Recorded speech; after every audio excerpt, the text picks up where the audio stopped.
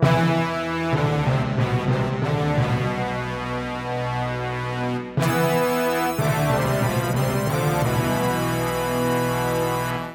and welcome to Democracy-ish. I'm your host, Wajahat Ali, and my wonderful co-host, Danielle Moodie, is relaxing and chilling with her much well-deserved rest. But I am lucky to be joined by my friend here, the excellent, informed, and brilliant journalist and professor, Samuel G Freedman. He is an award-winning author, a former columnist for the New York Times, a professor at Columbia University, and the author of 10, count them, 10 acclaimed books, including a fascinating book that is coming out this week called Into the Bright Sunshine, Young Hubert Humphrey and the Fight for Civil Rights. Samuel, thank you for joining me, sir.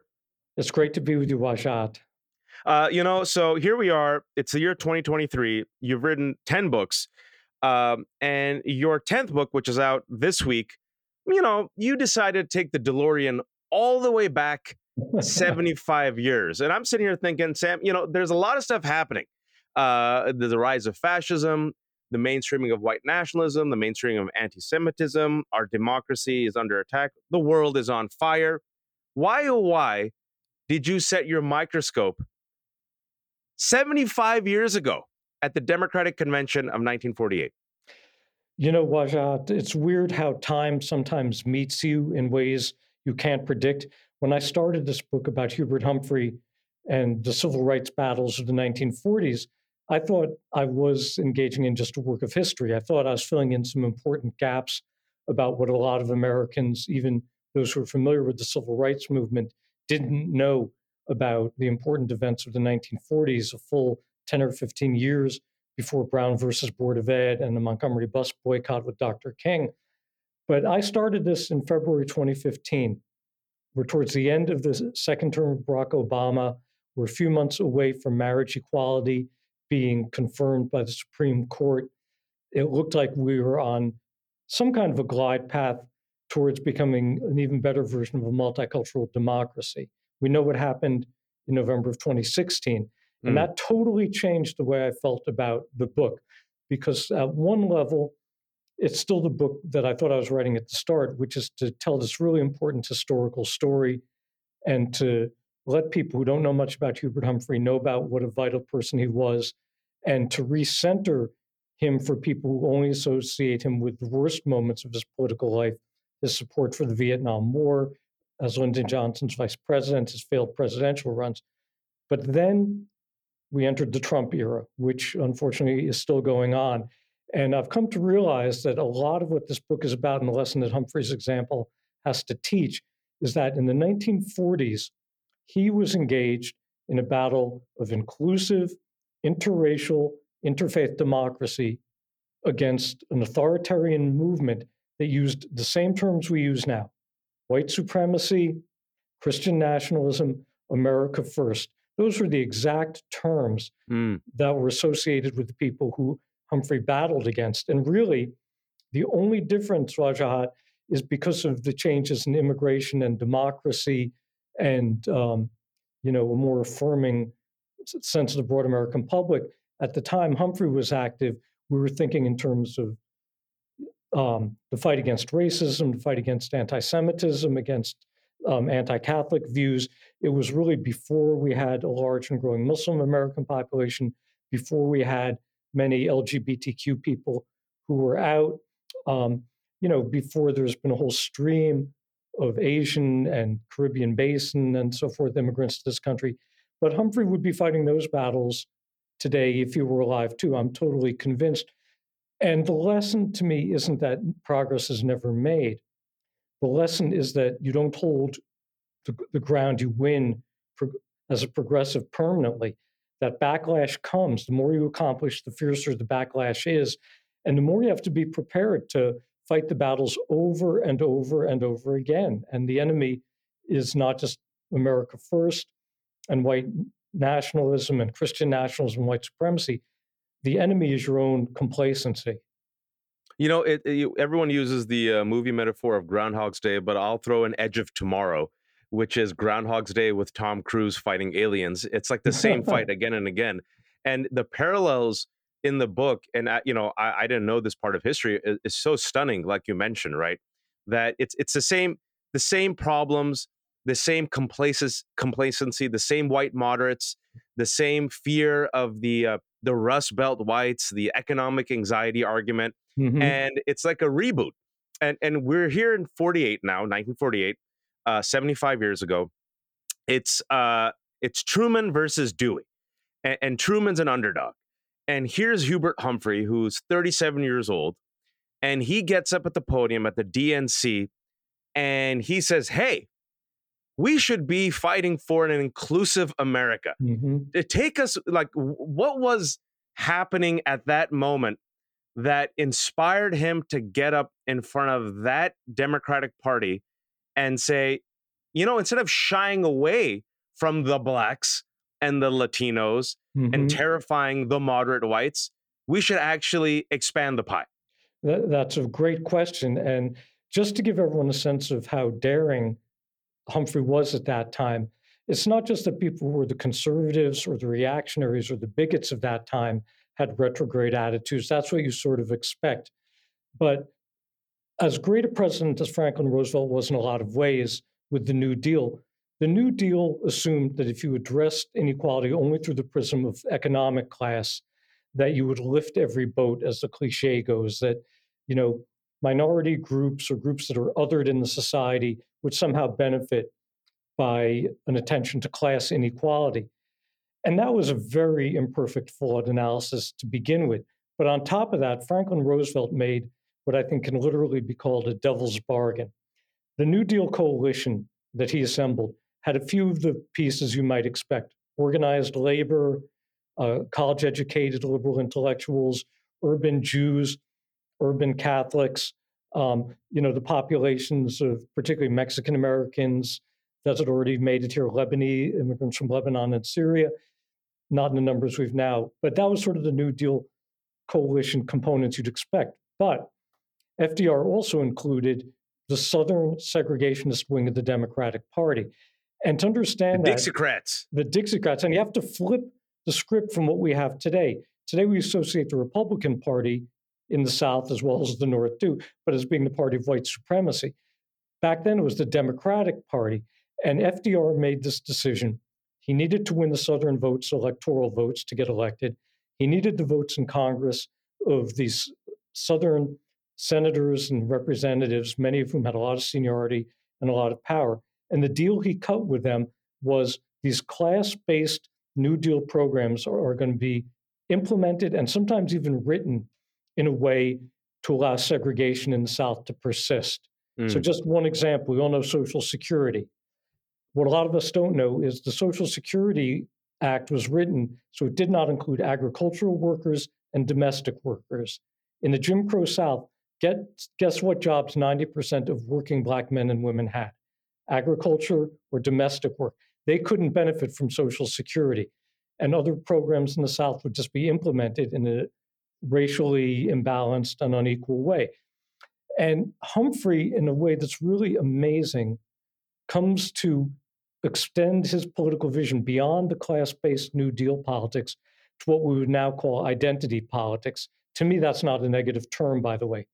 And what he understands, And Sam, as also in addition to being a journalist and historian, I always am amused by when identity politics is derided. But isn't that what white voters have been doing in America since forever? it's forever. And it's even what they used to call in New York City back in the day a balanced ticket that would have a Jew, an Irishman, and an Italian on the Anyone who ticket could pass together. for white at that time. Right. But all these different subgroups. So that was identity politics then, absolutely. And but Humphrey understands that just operating through class doesn't reach everyone, and that there are people who've been othered who are cut so far out of the economic pie that the New Deal remedies weren't going to be enough. For instance, in Minneapolis, where Humphrey becomes mayor, it's not just that management in private industry won't hire Blacks for anything but the most menial jobs and won't hire Jews except in small numbers. Labor unions don't want them either. Organized labor is very prejudiced against them. And that's just one example among many. And so Humphrey realizes, partly as a result of something we can talk about later, which is a year of going to graduate school at LSU in Baton Rouge, Louisiana, he realizes that you've got to do more than just have programs that'll provide a social safety net. That's great, but it's not enough by itself. And that's the fight he wages at the 48 convention, because Harry Truman, who's going to be the Democratic nominee for president and is the incumbent, although at points Truman has moved pretty boldly on civil rights, ultimately decides, I want to win election in 48. I'm going to back away. I'm going to go to the FDR playbook. Don't say anything that's going to offend the segregationists in the South. And Humphrey challenges that frontally. And when Humphrey challenges that, does that go over like a wet fart with the white Democrats? Because I think it's important for people to realize, this is what's different is that, and I'm glad you mentioned this, is that, yeah, now you have a multiracial, multicultural Democratic coalition where there is still tension. And the tension that exists is because of this legacy where a lot of the white folks were like, racial progress and equity, we'll just punt it for another decade. We'll keep punting it. I actually think at this moment in time, and as part of the tragedy of the failure of collective memory, I think at this moment in time, there were within the Democratic Party enough white ethnics who were close enough to their own immigration experience, who were close enough, particularly if they were Catholic, to feel like they had been othered, to be a little more receptive. They weren't exactly forward looking, but they also understood the electoral math. Some of Humphrey's unexpected support at the 1948 convention, when he's pushing this, very positive civil rights plank of the sort that Democrats had never accepted before, he's getting support from some of these big city Democratic bosses who are not exactly your classic liberals. But they can actually see that if the Democratic Party doesn't become more inclusive, then it's going to lose elections. That not only will Harry Truman lose at the top of the ticket, but they'll lose these down ballot races as well. I think another difference is that there were not a lot, but there were enough people in organized labor, like Walter Reuther of the United Auto Workers, who understood that organized labor had to start moving in the direction of civil rights. And that moment was there in the 40s, and tragically, it's been lost and forgotten by a fair amount of organized labor and by a great many white ethnics. But it was present then. And Wajahat, the last thing I want to say is the effect of World War II, that this country had just finished fighting a global war against fascism, against forms of racial supremacy and religious supremacy. And a lot of blood and treasure had been spent on that. And there were a lot of Black GIs and also Jewish GIs who came back from the war and said, well, what about the hatred at home now? And that was a pregnant question. And it began to, I think, rouse the conscience of a certain number of white Catholics and Protestants of goodwill. And again, what's really unfortunate is that the memory of that and that alliance hasn't lasted in the same way. But it was front of mind enough then that people could hear Humphrey. Because the incredible thing when he gives the speech at the 1948 convention and says, we've got to walk out of the shadows of states' rights and into the bright sunshine of human rights. And for those who say it's too soon to move on civil rights, I say it's 172 years too late, harking back that to 1776. There are no Black delegates in any numbers to vote for that. There are no Latino delegates. There are probably no Muslim delegates. There are I will venture and say no. There are like 12. There are, I think, 12 Black delegates out of 1,500. So to win that vote, as Humphrey did, he actually had to persuade a huge number of white folks to go with it.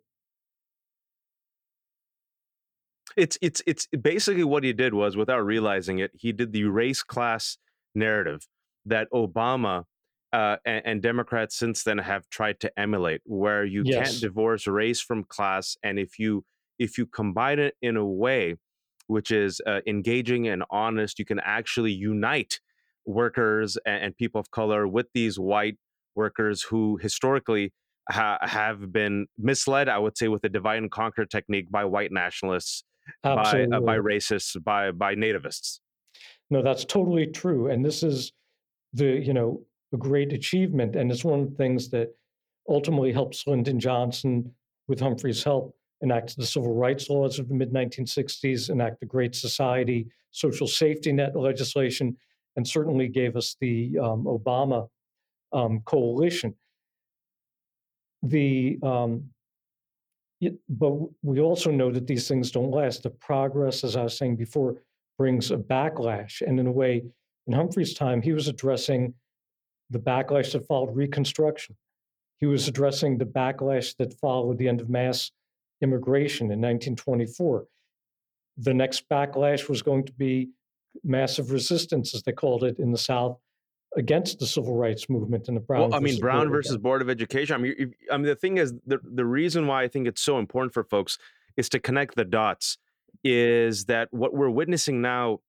It has always been part and parcel of the American experiment, right? Absolutely. I mean, you see a young, I guess you could call him a progressive, Hubert Humphreys at that time, challenging the establishment.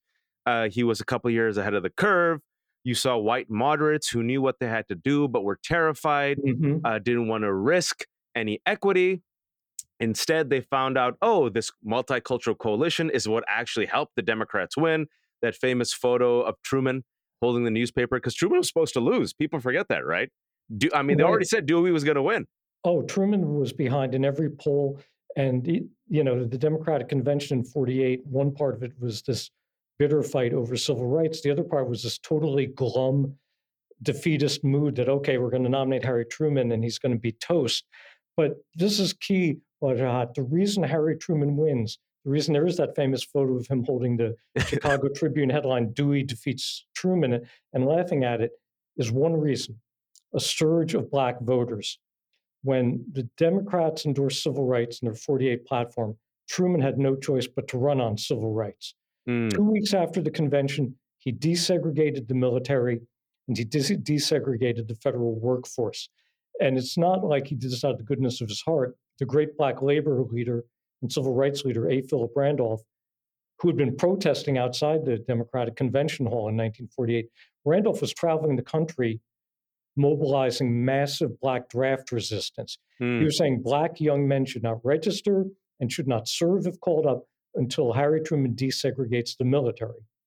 And Truman does that 2 weeks after the convention. The last weekend before Election Day in 1948, he becomes the first major party candidate for president to hold a campaign rally in Harlem, the symbolic capital of Black America. And on Election Day, he wins more Black votes than FDR ever did. And he has such a surge in 3 key swing states that those states, I believe it's Ohio, Illinois, and California, give him together the electoral votes that put him over the top. That's the reason he won: civil rights and the Black vote. There is no other reason. And what's so fascinating is that victory and the desegregation then allows, if you will, the cultural seeds to be planted that eventually lead to Brown versus Board of Education. Exactly. In 1953, it gets decided in 54, and we're seeing a replay of the white lash of 54 in 2023 with Moms for Liberty, which recently, as of last week, was referred to. This is a hate group, by the way, folks. Yeah. These are the extremist right-wing suburban moms, literally paid by big right-wing money to basically ban books and harass educators. And they were called by ABC News as joyful warriors fighting back. Yeah, but by the Southern Poverty Law Center, a hate group. And there you go. That's the definition I'll take. And watch out, I'm so glad you brought up the fact that they pretend to be this grassroots group, but they get their money funneled through some of Leonard Leo's dark money groups. Right, Leonard, and we could talk about that. Leonard Leo, who, by the way, just got $1.6 billion last year from Chicago businessman Barry Said. He's the man who's the intermediator, folks, between right-wing money and the Federalist Society, and has helped pack the courts to bring this country back to 1952 or 1953. But speaking about the parallels, here's Hubert Humphrey. He comes out.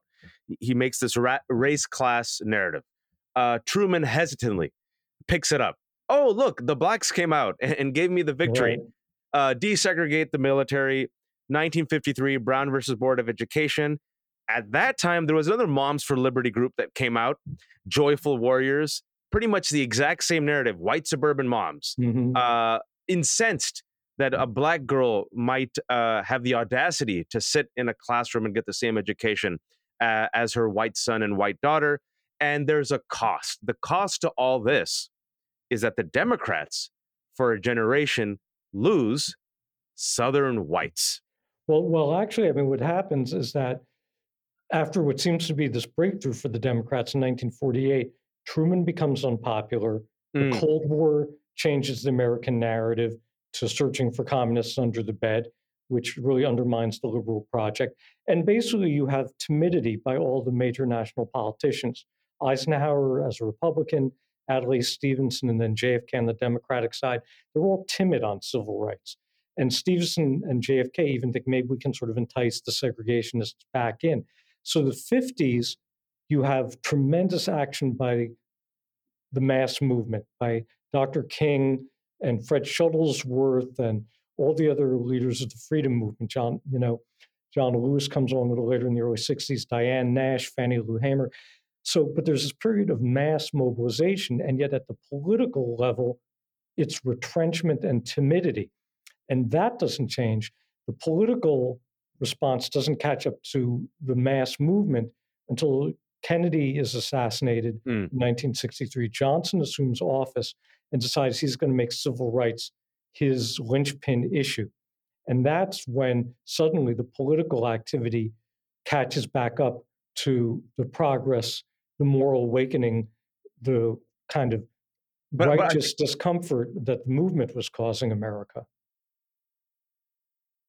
But I think what's important for people to recognize, especially now, because there's so many problems and there is a retrenchment happening because we have historical amnesia and people unfortunately don't know about the Nazis and what happened in Italy and the rise of fascism. And, even though democracy is deeply troubled, it's the best form of government we have, especially in comparison to authoritarianism. Yes. This retrenchment that can cause so many of us to be apathetic, Sam. I think it's important what you just said is that it took 10 years worth of organization and work at the grassroots to push, to influence, to inspire, and then it caught up to the moment. Right. You have to have both. I mean, at the 1948 convention, Humphrey is Mr. Inside. He's literally inside the convention hall, giving the speech, working with people in the party to push the civil rights plank in. A. Philip Randolph is literally Mr. Outside. A. Philip Randolph isn't even a Democrat. He's a socialist by ideology and also political party affiliation. He's literally outside the hall leading these protests calling for draft resistance. And after the success of the civil rights plank, there are these letters I've read that go back and forth between Humphrey and some of Randolph's lieutenants, each saying, we couldn't have done it without you. They understood they needed the other. And there's a great book by Nick Cott's wonderful writer who unfortunately died a few years ago called Judgment Days, which is about the parallel experience of LBJ and Martin Luther King in the mid-60s. They each needed each other. Johnson was the ultimate insider, but he needed King to be bringing mass pressure from the outside. And King could bring mass pressure, but you still need someone who can execute the political success on the inside. So there's always been this symbiotic relationship. This push and pull. And Right. I want to talk about the opposition because you mentioned that many of those same forces that Humphrey and Truman had to face have essentially, if you will, resurrected themselves in the Yes. modern era. And we had the Southern strategy that was born from Arizona. Goldwater failed with it, but Nixon ran with it and said, okay, Right. divide and conquer based on whiteness and Exactly. race. Right. It works. What are we witnessing now, Sam? Well, we're witnessing a replay. I mean, the language is just about identical. This language that right wingers use about freedom, attacks on freedom, that was the exact language that the Dixiecrat Democrats used in 1948 to attack civil rights. That this isn't going to, not only will this destroy the cherished ways of the South, this will destroy American freedom. They used the exact same phrases. Liberty, freedom, Liberty, heritage, identity. freedom, heritage, identity, all of it. They talked about America being a Christian nation. They appropriated Christianity as if there had never been a liberal Christian tradition as well as a conservative variant of it. But they, took the cross and made that their symbol for the American right. The othering of people now, it might be a trans person, or it might be, an American Muslim, but at that time it might be, a Jewish person or a Black. And Gerald L.K. Smith, who I mentioned before, who ran for president on the America First Party, and who was famously called by the columnist Walter Winchell a hatriot. So great, portmanteau between hate and patriot, someone pretending to be a patriot, but running on resentment. Gee, where have we seen that recently? I can't even imagine. Smith was saying explicitly, we want to expel these minority populations. We want to sterilize them. When you hear these conspiratorial talks about George Soros and the Jewish financier and how he's secretly running wokeness, that goes back to the same Jews run the world conspiracy theories that Gerald L.K. Smith and Father Coughlin and the right wingers of that era were trumpeting. And there wasn't Musk then, but we had Ford. Well, you had Charles Coughlin, a radio priest whose audience was in tens of millions. And you're right. Who needs Elon That was the Musk? Tucker Carlson of the day. He was the Tucker Carlson of the day. He had the biggest radio audience in the country. And you're right. And you had Henry Ford putting out his anti-Semitic newspaper, the Dearborn Independent. In the book I write about one of Humphrey's real allies in Minneapolis, a guy named Sam Shiner, who was a lawyer who was kind of a one-man anti-defamation league, and his daughter is still alive. She's in her 80s. And I asked her what it was like for her to watch the Unite the Right rally in Charlottesville a few years ago. And she said she wasn't surprised. She said her father used to say to her, "The haters never go away, they just hide."